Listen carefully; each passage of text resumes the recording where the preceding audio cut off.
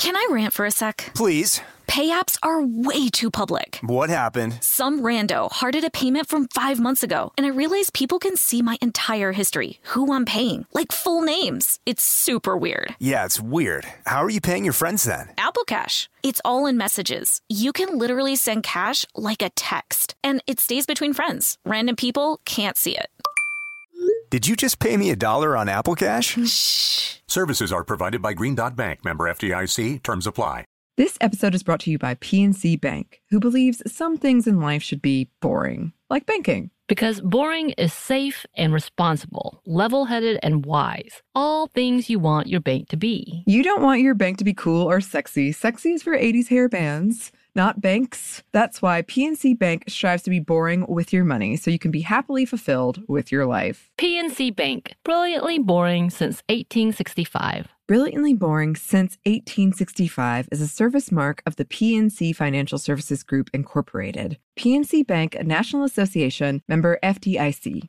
Whether it's her first Mother's Day or her 40th, she deserves more. Shop tons of stunning on-trend jewelry for every budget at Diamonds Direct. Diamond fashion jewelry, beautiful birthstones, everyday pearls starting at just $200. Commemorate the real loves of her life with a gorgeous pendant featuring the birthstone of the one who made her mom. This Mother's Day, Diamonds Direct has everything you need to say thank you. Diamonds Direct. Your love, our passion.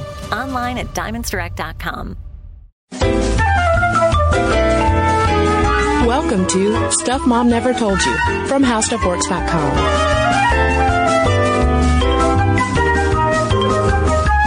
Hello and welcome to the podcast. I'm Kristen. And I'm Caroline. And Caroline, before we go any farther, I just want to say something to you. Yes? Thank you for being a friend. Are we going to travel down the road and back again? Indeed we are, Caroline. And that road starts in September 1985. It does.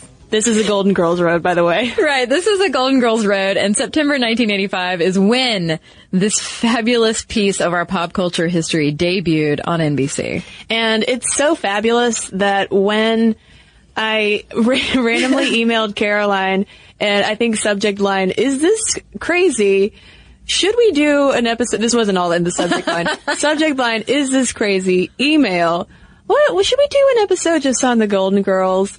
And you quickly emailed back, yes. And so I quickly got on Twitter at Mom Stuff Podcast and tweeted that we were going to do an episode on the Golden Girls, and people were pumped.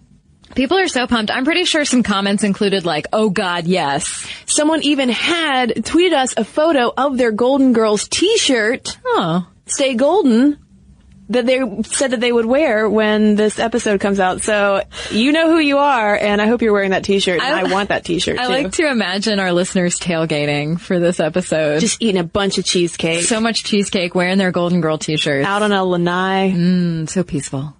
But yeah, so, okay.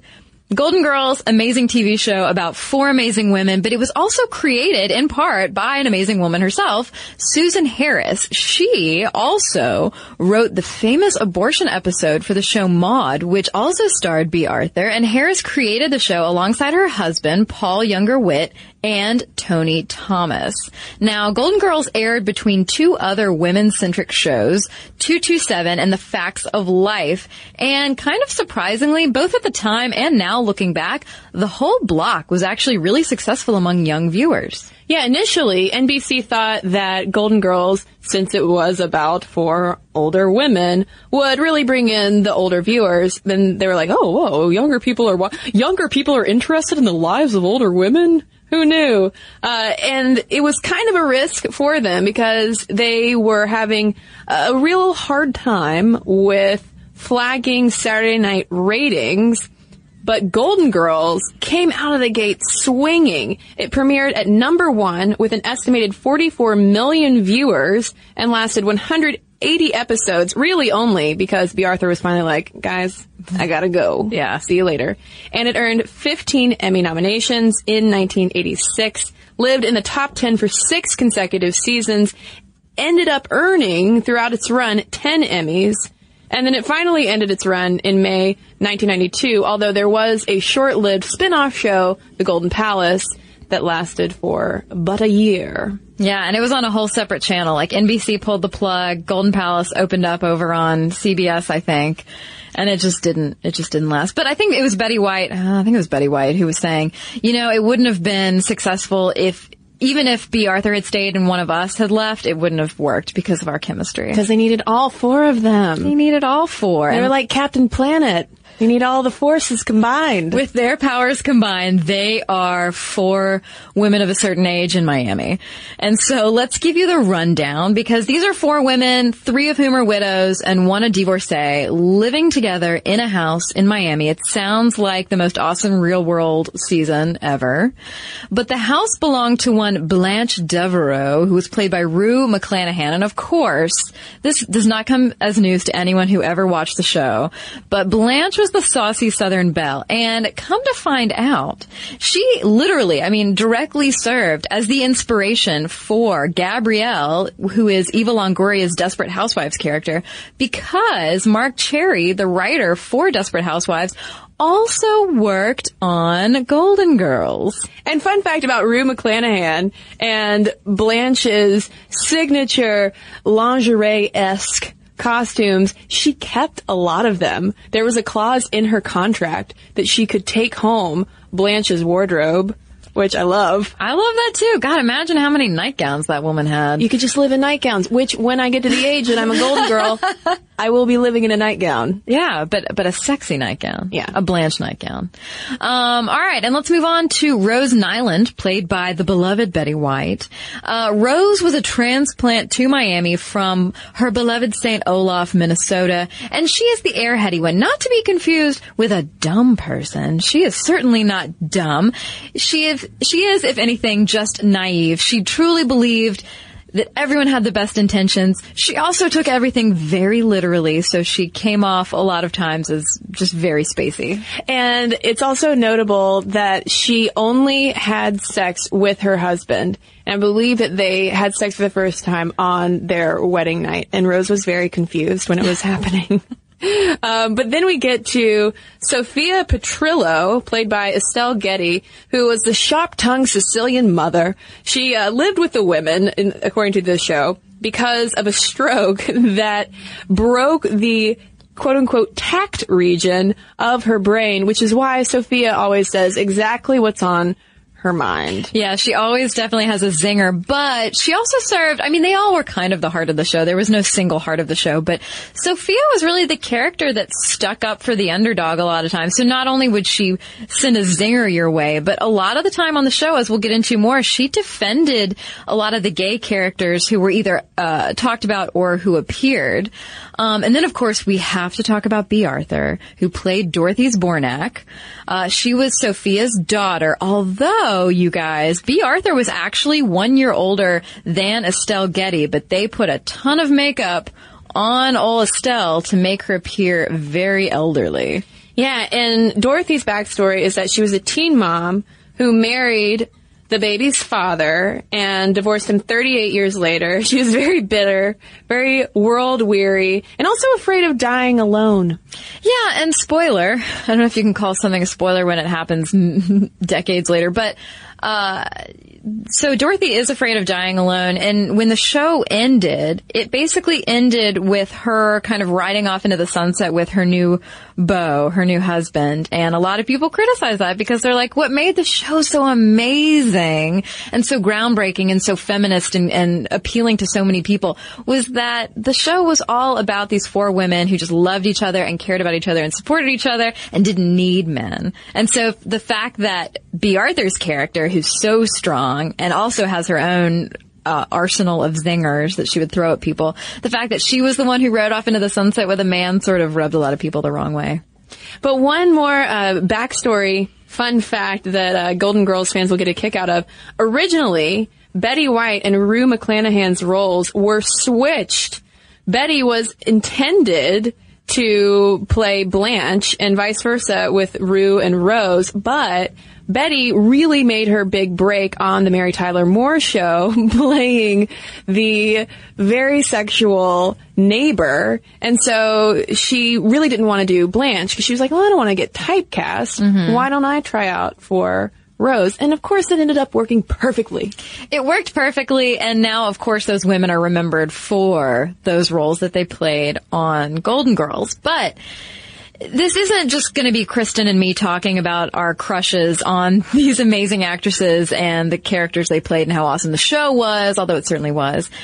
But this show is so beloved and stands the test of time because it hit on so many important topics and really was able to talk about kind of controversial things for the era because it was all couched in comedy and really just like warm, fuzzy feelings. And I wonder, too, if it has to do with the fact that it was coming out of the mouths of women, yes, but these older women. Harmless. Yeah, these harmless women hanging out eating cheesecake, talking about things like AIDS, Alzheimer's, mental illness, chronic fatigue syndrome, sexual orientation, women's sexuality, feminism, abortion, divorce, and domestic violence.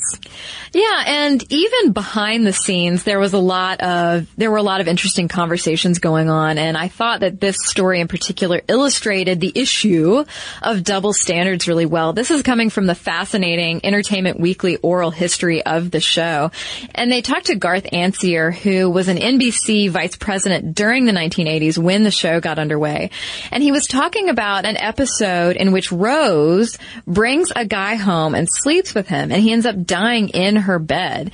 And the department wrote the show back and said that this episode is unacceptable to air, and they had issues with a line in the script about noise. Sexual noise coming from Rose's bedroom. They basically told the showrunners that it was okay for men to express themselves sexually in that way, but not women. And so Ancier says, I'll never forget Susan Harris sitting across from them in a meeting on the set in her sunglasses saying, let me get this straight. It's NBC's corporate position that women are not allowed to express themselves during an orgasm, but men are. It was very tense. Ooh, watch out, Suze. Yeah, so even behind the scenes, you have Susan Harris really kind of stirring the pot and trying to push topics that are important. Women's sexuality is important, pushing them on TV. Well, and important, too, for the fact that these are women sometimes addressing sexuality, but they're also older women. Age obviously played a very prominent role in this, but what was so refreshing and still is so refreshing about the show is how these older women aren't portrayed as just quiet, grandmotherly types who can't get around, but they're vivacious, they're employed, they're doing things. Yeah, exactly. They're portrayed as people. And the New York Times wrote about how the stars were frequently praised for portraying the lives of older women as lively, but also uncertain and dramatic and passion-filled, and just as much so as those of any college sorority sister. And this is something that Christine Berzeni wrote about in the journal Americana, the Journal of American Popular Culture, in 2010. And she points out how Golden Girls was not the only or the first show to focus on women of a certain age, but it was unique in its dialogue and character-driven plot that wasn't just focused on action or detection, such as Angela Lansbury in Murder, She Wrote. Or Cagney and Lacey. Yeah. In Cagney and Lacey. Which I also watched with I watched all of these shows with my mother. All of them. Murder, She Wrote was on every time it was on. Every time it was on, it was on. Those typewriter sounds. Click-clacking, click-clacking. Her big old glasses that you can now buy at American Apparel. Yeah. But yeah, I mean, it was definitely focused on these internal lives and struggles and victories of these women. It wasn't just about solving a whodunit case. And not to mention, she also points out that the characters contradict a lot of the stereotypes that we have and the binaries that we have in mind when we think about old versus young. Things like able-bodied versus physically declining, ambitious versus resigned, sexually active versus impotent, optimistic versus pessimistic. You know, just stereotypically, you know, in our society, we view old people as like, all right, get out of the way. You've hit a certain age. You're no longer relevant. You're no longer young. We don't care about what you're saying anymore. Yeah, and even when they did talk about aging, I mean, we mentioned how B. Arthur's character has a fear of dying. That's a very serious kind of issue, but they were able to approach it, obviously, through humor. Now, granted, as the paper points out, these are stories focused on white, conventionally attractive, sexually active women. I mean, it's a rather limited view, but nonetheless, it still says something that it has remained so popular for so long. It started in syndication, I think, when it was in maybe its third season, and is still racking up ratings on Lifetime. But it's not just racking up ratings thanks to our boomer parents and grandparents. It's also still drawing in younger viewers. And Berzeni was looking at okay, why? What is the appeal? And she talks about how the show really provided an alternative for our sort of overall fear of losing our nuclear family members who are going to be left to live alone in institutionalized settings, and how the relationships of these women and their stories really serves to quell fans' fears of aging, both young and old, by offering hope that you can still remain socially active. You can still throw zingers like Sophia does, and that the prime of life isn't necessarily just when you're 32. Although the character of Blanche does definitely reflect that just as you can have the same passions and successes as an older person as you can when you're a younger person, you can also have issues with your body image, with issues of losing perceived attractiveness. And Blanche has this sort of recurring reluctance to accept her changing status as a woman who's getting older. And so the audience ends up getting a representation of many women's panic over becoming devalued in our society for this whole thing she can't help, which is just living life as an older, aging woman. Well, and what's also fascinating, too, about the fact that these are stories focused on the lives of older aging women is that, especially in recent years, there's been a lot more conversation and focus on how gay men in particular love the Golden Girls. And it's really, I feel like, started around the time of B. Arthur's death, when everyone was really reflecting on Golden Girls. And you have all of these columns and articles about its appeal to gay men. Now, obviously, there were lots of gay references and jokes in the show, a lot of which was thanks to the fact that there were openly gay writers and producers on staff, including Mark Cherry, who would go on to write Desperate Housewives. Yeah, and Michael Musto over at Out.com says that, and he's writing about this very affectionately, and he says that it was the gay show to watch, and his theory behind that, he says, was that basically the Golden Girls were gay men in dresses at a time when there were very few public role models for gay men. And so he sort of breaks them down into their different categories. And he goes on to say that as the seasons go on in the show and the characters become more fleshed out, he writes that their leisure activities became gayer and gayer as they put on shows, dabbled in the art world, and wrote love songs to Miami Beach, all while wearing outfits only a gay man or his mother could love.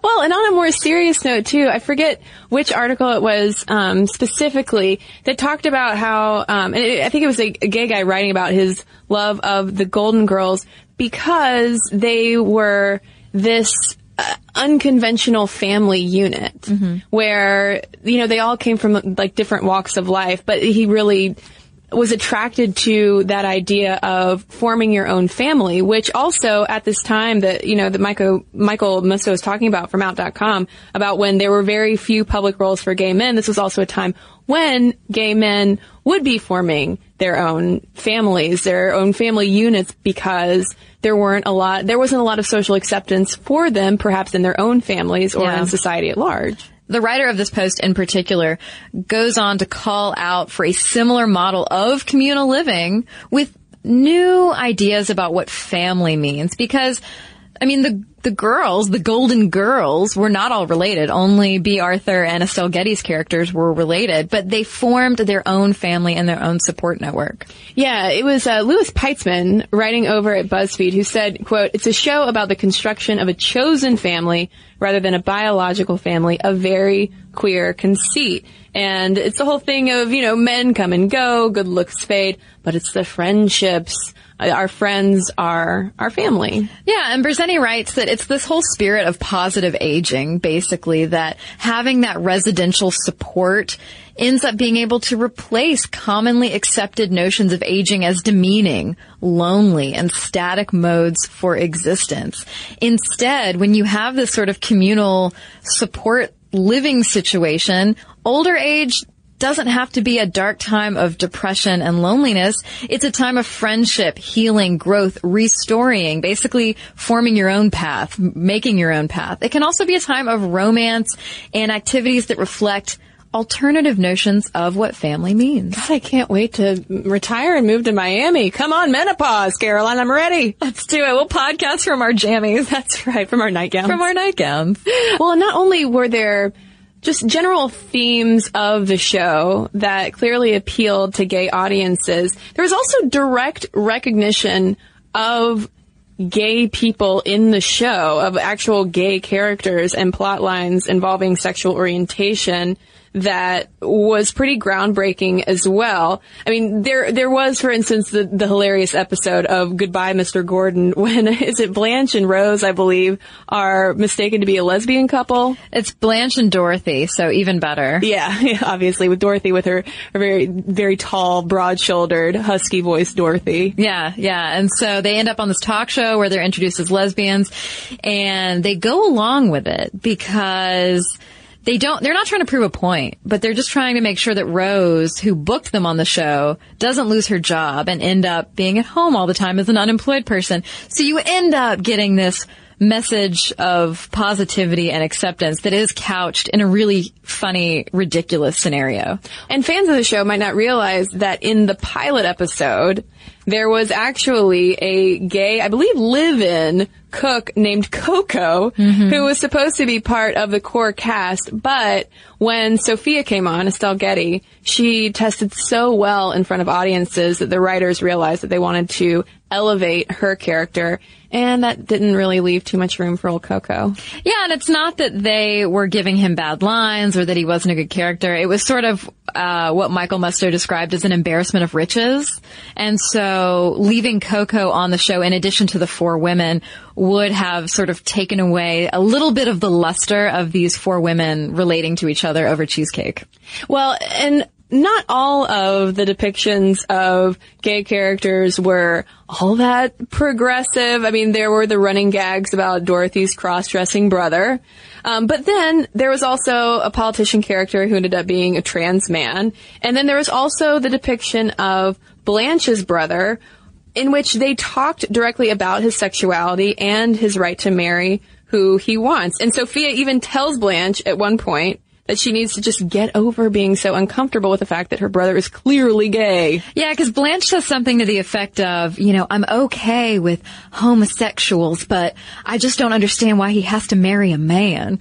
And they're like, and I think Dorothy to that says, you don't really understand this gay thing, do you? But Sophia calms Blanche down and says, hey, why did you marry your husband? She's like, well, I loved him and I wanted the world to know that we were committed to each other. And Sophia, wise, zinger Sophia is like, well, that's why your brother wants to get married too. Well, isn't it kind of ironic too that later in another episode when, Dorothy's, I think it was like former college roommate, we find out that she was a lesbian and has a crush on Rose, and Blanche is just annoyed that the lesbian doesn't have a crush on her. Oh, Blanche. But yeah, that's another episode where Sophia serves as the voice of reason and shrugs the whole thing off and says, some people like girls instead of guys. And it's true. And it's true. You heard it here, folks, on Stuff Mom Never Told You. Can I rant for a sec? Please. Pay apps are way too public. What happened? Some rando hearted a payment from 5 months ago, and I realized people can see my entire history, who I'm paying, like full names. It's super weird. Yeah, it's weird. How are you paying your friends then? Apple Cash. It's all in messages. You can literally send cash like a text, and it stays between friends. Random people can't see it. Did you just pay me $1 on Apple Cash? Shh. Services are provided by Green Dot Bank. Member FDIC. Terms apply. Snag a Job is where America goes to hire, with the deepest talent pool in hourly hiring. With access to over 6 million active hourly workers, Snag a Job is the all-in-one solution for hiring high-quality employees who can cover all your needs. On demand, temp to hire, part-time or full-time. You name the position. Warehouse worker, retail associate, grocery store clerk, fitness trainer, baker, stylist, bellhop, podcast producer. Yeah, Snag-a-Job's got a worker for that. With our easy-to-use platform, you're able to seamlessly post and fill available positions quickly with a dedicated customer support team to provide all the help you need along the way. Kind of nice knowing you have a talent pool like that in your own backyard, right? Snag-a-Job is the partner you need to keep your business running smoothly. So visit snagajob.com or text snag to 242424 to talk to an expert. Snagajob.com, where America goes to hire. Top Thrill 2 is like no other course. 2 420-foot vertical speedways, 3 launches. All right, let's talk strategy. Copy that, driver. Go for maximum acceleration off the start. Roger that. You've got a short straightaway to push from 0 to 74 on the first vertical speedway. And what about the rollback? Rollback will set you up for an explosive reverse climb 420 feet in the sky so you reach 0 G's in total weightlessness. 420 feet of straight-up speed. Let's get it. Top Thrill 2, the world's tallest and fastest triple-launch Stratocoaster. Get your tickets at cedarpoint.com. Okay, so we've addressed a lot in a short time about the Golden Girls, that they've introduced TV audiences to so many important topics, all of them couched comfortably in humor. And of course we have to talk about how Golden Girls represents but also kind of handles issues of feminism, women's issues, and female archetypes. This is sort of coming from a paper by Ann Kaler, who wrote about feminine archetypal patterns in television, Golden Girls in particular, in 1990 in the Journal of Popular Culture. And without getting too much into psychology and personality types and Carl Jung, we'll leave a lot of that out. Yeah, but she brings up Carl Jung in talking about the Golden Girls. It's an intense paper. It's super intense and super interesting. But to make this a little more digestible for our listeners, we'll skip ahead to basically where she's talking about the development of the situation comedy, the sitcom, and characters, and the fact that if you have a 30-minute comedy with a laugh track, it's not like you can delve into huge serious issues and have really, really well-rounded characters. And so we end up getting a lot of archetypes, a lot of tropes to help audiences quickly digest characters. And she uses the example of a show like MASH, which is obviously male-focused, male-driven. It's another show that I watched all the time with my parents growing up. But how female characters are basically just sort of on the periphery. The show focuses on male archetypes of, the doctor, the priest, the naive guy, the funny guy, et cetera, et cetera, et cetera. But as we move forward and both audiences and showrunners start to get a little savvier, that's when we start to see the development of women-centric shows like Mary Tyler Moore and, of course, Golden Girls. And you start to see the development of archetypal female characters as well. And Kaler breaks down the Golden Girls into goddess archetypes. Yes, I just said that. Goddess archetypes. So she says that Dorothy plays the role of the Athena Minerva figure, who is the warrior, the Amazon, and then Rose is the virginal Artemis or Diana. And then we have Blanche, obviously Aphrodite/Venus, who's always seen women as competition. And then the fourth, for balance, you have Sophia as the dual Sybil Hecate figure, who's the death-dealing mother and wise woman. And she says that from episode to episode, which it's also notable that she's writing this paper while Golden Girls is still on the air. Right. She's clearly a Golden Girls fan, I would assume. From episode to episode, this triad, balanced out by Sophia, the fourth, the Sybil, it shifts to allow the Juno aspect of the mother of the gods to be subsumed sometimes by Dorothy as the strongest person and by Sophia as the wisest.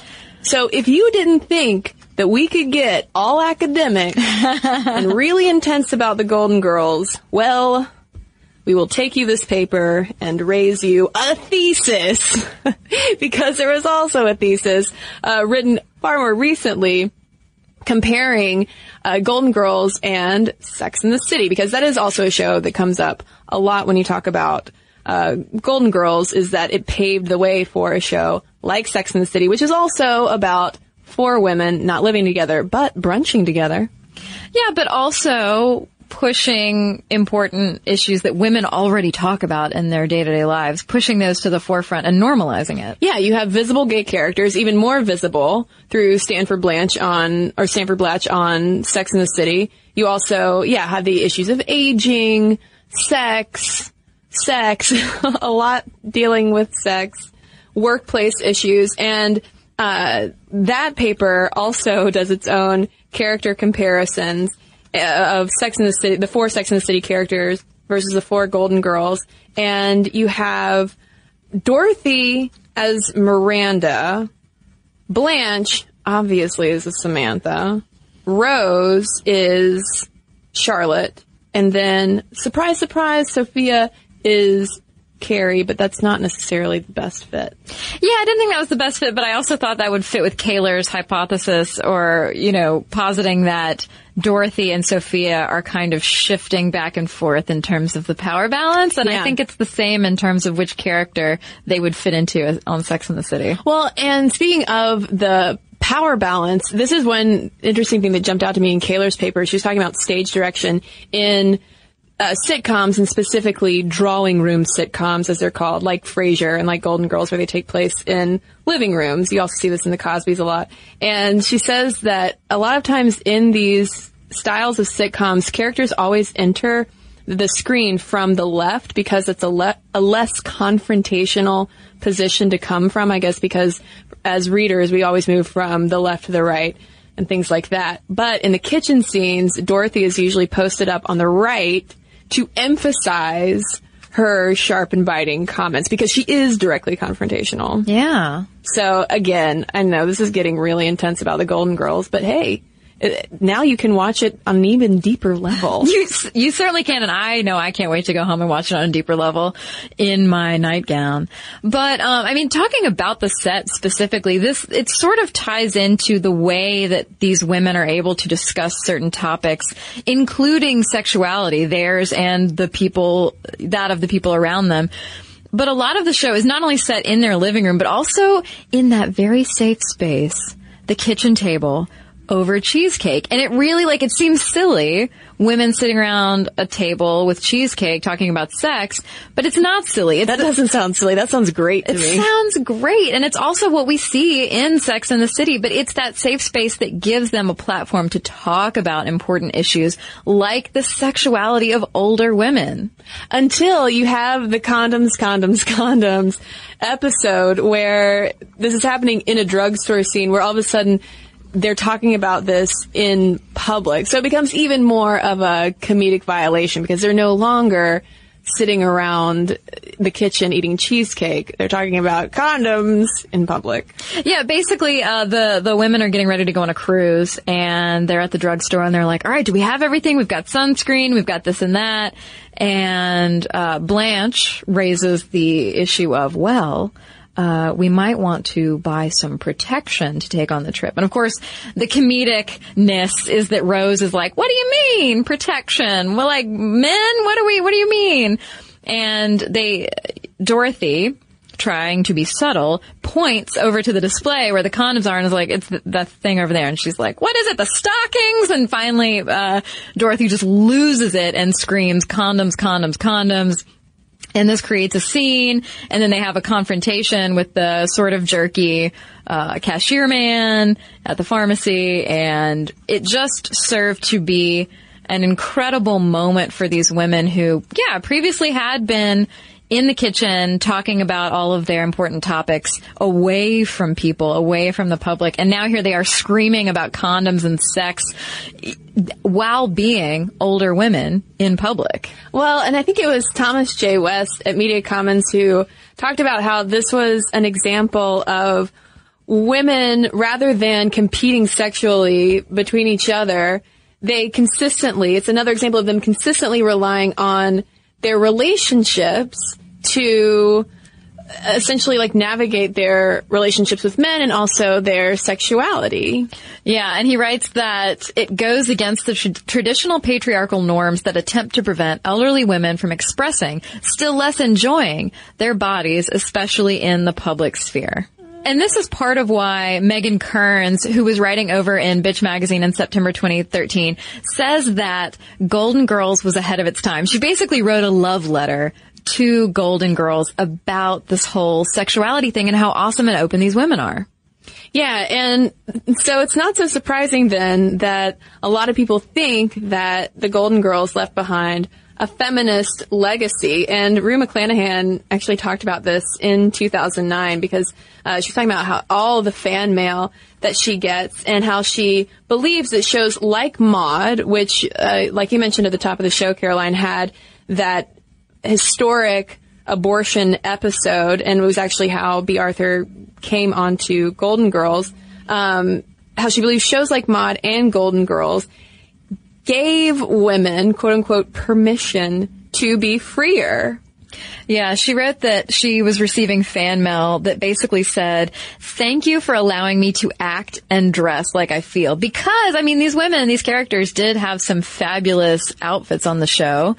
And she says, this is Rue McClanahan talking, she says, "Because in those days when you were over 50, you were supposed to be wearing certain types of clothes and behaving a certain way. And women were writing saying, thank you, thank you, thank you for the freedom, for the release, for the permission." And when B. Arthur died a few years ago, a lot of her obituaries and eulogies and just the outpouring of love that was written about her focused on her being a feminist icon. I think partially because of her physicality as being that tall, broad-shouldered, husky-voiced woman, the Amazon of the group. And even Rue McClanahan said, 37 years ago, she showed me how to be very brave in playing comedy. Although, what we haven't talked about, we won't get into, but apparently B. Arthur was a touch difficult on the set sometimes. She was a force to be reckoned with as well. She was a serious lady. She was a very serious lady. But you can tell that in that picture of her from World War II when she was a truck driving Marine. Exactly. You don't mess with B. Yeah, B was not to be reckoned with. And by the way, B was a name she gave herself after Beatrice because she said Beatrice would look better on a marquee than her real name, Bernice. Whoa. Yeah, so B, she actually was called B, like the letter B, as a nickname for Bernice, but she chose Beatrice and shortened it to BEA. Man, she did whatever she wanted. That's right. That's right. And it's also been cool, this is a side note as well, how I believe Betty White is the only surviving member now of the Golden Girls, and she recently has gone through her own career resurgence. Not that she ever went away. I mean, she has been working for forever, even before the Golden Girls. But it was a couple years ago that there was the Facebook campaign, successful campaign to get her on Saturday Night Live hosting. And then she started up with Hot in Cleveland. And all of a sudden everybody re-loves Betty White. Well, Hot in Cleveland, which is another Golden Girls-esque show, not that they're all retired, but Betty White basically plays the Sophia role as the older matriarch of the group. And you have these middle-aged women who are going about their lives dealing with issues of sexuality, of friendship, on and on and on. And so it's interesting to see that Betty White has sort of come full circle. Yeah. And in terms of TV, it was clearly groundbreaking and influential in terms of paving the way for other female ensemble shows like Sex and the City, which we've mentioned, but also shows like Living Single, Girlfriends, Designing Women, which came on around the same time, and also Girls. Yeah, Designing Women, man, oof, one of my favorites. I went back, so in researching for this episode on Golden Girls, I of course had to stop and watch all of the videos of all of Julia Sugarbaker's like amazing tirades that she goes on and just bites people's heads off so great. She's so amazing. Yeah, she's pretty incredible. But anyway, back to Golden Girls, which I think it's incredible, and it says a lot that it has stood the test of time, that it is still syndicated, and that it is still an incredibly popular syndicated show. And it's groundbreaking just in its simplicity. And can I toss out one final fun fact? Please. Okay, so for Arrested Development fans listening, Mitch Hurwitz, the creator of Arrested Development, wrote for the Golden Girls, and one little detail in Arrested Development that's an homage to the Golden Girls is that the rehab facility that Lucille has to go to for her drinking problem is called Shady Pines, which is the retirement facility, the much loathed retirement home that they always threaten Sophia with if she ever gets too out of line. Right. That she'll have to go to Shady Pines. Snag a Job is where America goes to hire, with the deepest talent pool in hourly hiring. With access to over 6 million active hourly workers, Snag a Job is the all-in-one solution for hiring high-quality employees who can cover all your needs. On demand, temp to hire, part-time or full-time. You name the position. Warehouse worker, retail associate, grocery store clerk, fitness trainer, baker, stylist, bellhop, podcast producer. Yeah, Snag a Job's got a worker for that. With our easy-to-use platform, you're able to seamlessly post and fill available positions quickly with a dedicated customer support team to provide all the help you need along the way. Kind of nice knowing you have a talent pool like that in your own backyard, right? Snag a Job is the partner you need to keep your business running smoothly. So visit snagajob.com or text snag to 242424 to talk to an expert. Snagajob.com, where America goes to hire. Rev up your thrills this summer at Cedar Point on the all-new Top Thrill 2. Drive the sky on the world's tallest and fastest triple-launch vertical speedway. And now, for a limited time, get more Cedar Point fun for less with our limited-time bundle for just $49.99. Get admission, parking, and all-day drinks for one low price. But you better hurry, because this bundle won't last long. Save now at cedarpoint.com. When you think about the future, what kind of technology do you envision? Whatever the future holds, artificial intelligence will undoubtedly be at the heart of it all. Join Graham Class as he hosts Season 2 of Technically Speaking, an Intel podcast from Ruby Studio in partnership with Intel. Explore the future of technology that's rapidly evolving our world today with the help of AI. There is still so much work and research needed to fully understand the power and potential of AI, and Intel is at the forefront of implementing AI and revolutionary technology that's changing the world we live in for the better. In each episode, Graham interviews the minds transforming medicine and healthcare, retail, entertainment, personal computing, and more, while pioneering new uses for AI in these spaces. Tune in every other Tuesday and explore the latest technology that's changing our world today and creating a more accessible tomorrow. Listen to Technically Speaking, an Intel podcast on the iHeartRadio app, Apple Podcast, or wherever you get your podcasts. So, with that, do we open it up? Yeah, let's do it. Okay, folks. I know that there are Golden Girls fans listening. Let us know your thoughts. Who is your favorite Golden Girl? Sophia was a fan favorite when the show was on TV. I am partial to Dorothy. Yeah, me too. As a tall lady with a sometimes husky voice. I am a short lady, but I love Dorothy. Although I love a good St. Olaf story. Yeah. Let's be honest. So write us all of your Golden Girls thoughts. momstuff@howstuffworks.com is where you can send them. We cannot wait to read them. And if you don't want to write us a letter, you can also tweet us at momstuffpodcast or message us on Facebook. And we've got a couple of messages to share with you right now. So we've got a couple of letters here about our episode, Spicy, in quotes, Latinas. And this one comes from a young woman who would like to remain anonymous, who says, I'm so glad you created that last podcast because I think this really hits home for me, specifically when it comes to identifying as Latina. I have a very Latina name, and growing up in the Midwest was really challenging. I was born and raised in St. Louis, Missouri, and was constantly stereotyped, even by faculty at my public school. In second grade, I remember one of the superintendents at my elementary school waiting for me in the morning to help me translate for a foreign exchange student from Latin America, completely assuming that I spoke Spanish, though never stopping to ask if I did. These are the same people that had my older sibling sing La Cucaracha for our school.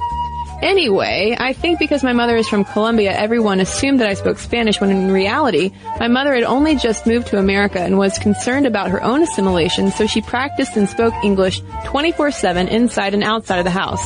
I can't tell you how obnoxious it was to constantly correct my Caucasian peers in school and tell them in my authentic and natural Midwestern accent, no, I don't speak Spanish, I'm not from Colombia, and still watch their eyes wander to my test scores in Spanish class for comparison as if I was keeping my fluency a vengeful secret or something. Then when I left St. Louis for college in LA, I was critiqued from the other end. Most of the time I met a Latino or Hispanic person, I would be told, quote, you need to learn Spanish, it's part of your culture, or I would be told that I'm too whitewashed, and I would think to myself, but I'm from St. Louis. I'm an American who has been to Colombia only once for 2 weeks. That makes no sense. And the weird thing is, if I'm dressed up to go out for the night, my family or others will say that it's my Latina identity. That's why I look so good. And when I stop guys from harassing me on the street, or don't let them get away with spanking me, yeah, that happened once, I get told my don't take crap from other people attitude is my fiery Latina side. So when you mention Jessica Alba not wanting to be labeled as Latina, I think I can understand why. I get tired of being told I'm not Latina enough and being asked if I can strike up conversation in English or Spanish with a random Colombian person that, quote, my friend so-and-so knows, and being told that any part of me that fits the positive Latina stereotype is attributed to a culture and heritage I know very little about. It's quite a conundrum. Love the podcast, and I can't get enough of it. So thank you. Alrighty, I have a letter here from Gianna. She says, your most recent podcast on spicy Latina women was of particular interest to me. I live in New York City where I help to run a female-driven, gender-focused Shakespeare company, SpicyWitchProductions.com, run out of a Puerto Rican cultural center on the Lower East Side of New York. My mother is Puerto Rican and my father is of Italian descent. I have a very Italian name, so much so that when I began to try to get connected to cultural arts organizations, I had to start using my mother's maiden name in order to be taken seriously. Additionally, I came out like my father and have much lighter coloring than my mother. People would often mistake my mother for my nanny growing up. I don't speak Spanish as my mother experienced so much racism from my father's side of the family, she didn't wish for me to be any more different than I already was. Sometimes I feel as if I float between cultures.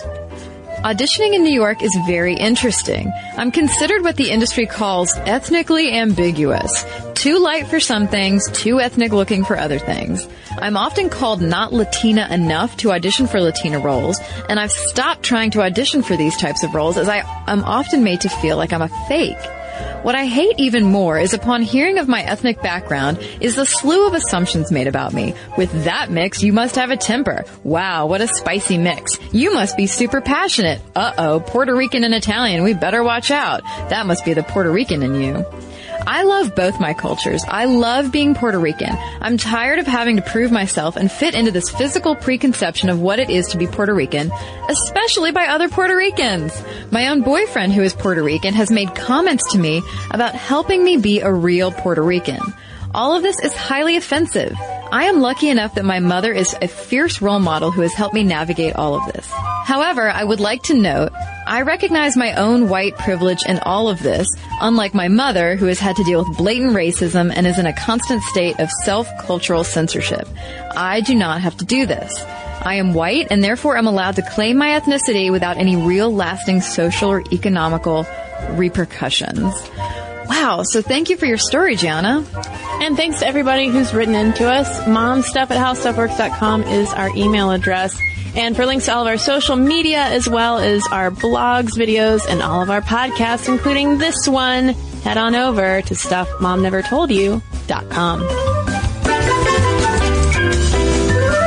For more on this and thousands of other topics, visit howstuffworks.com.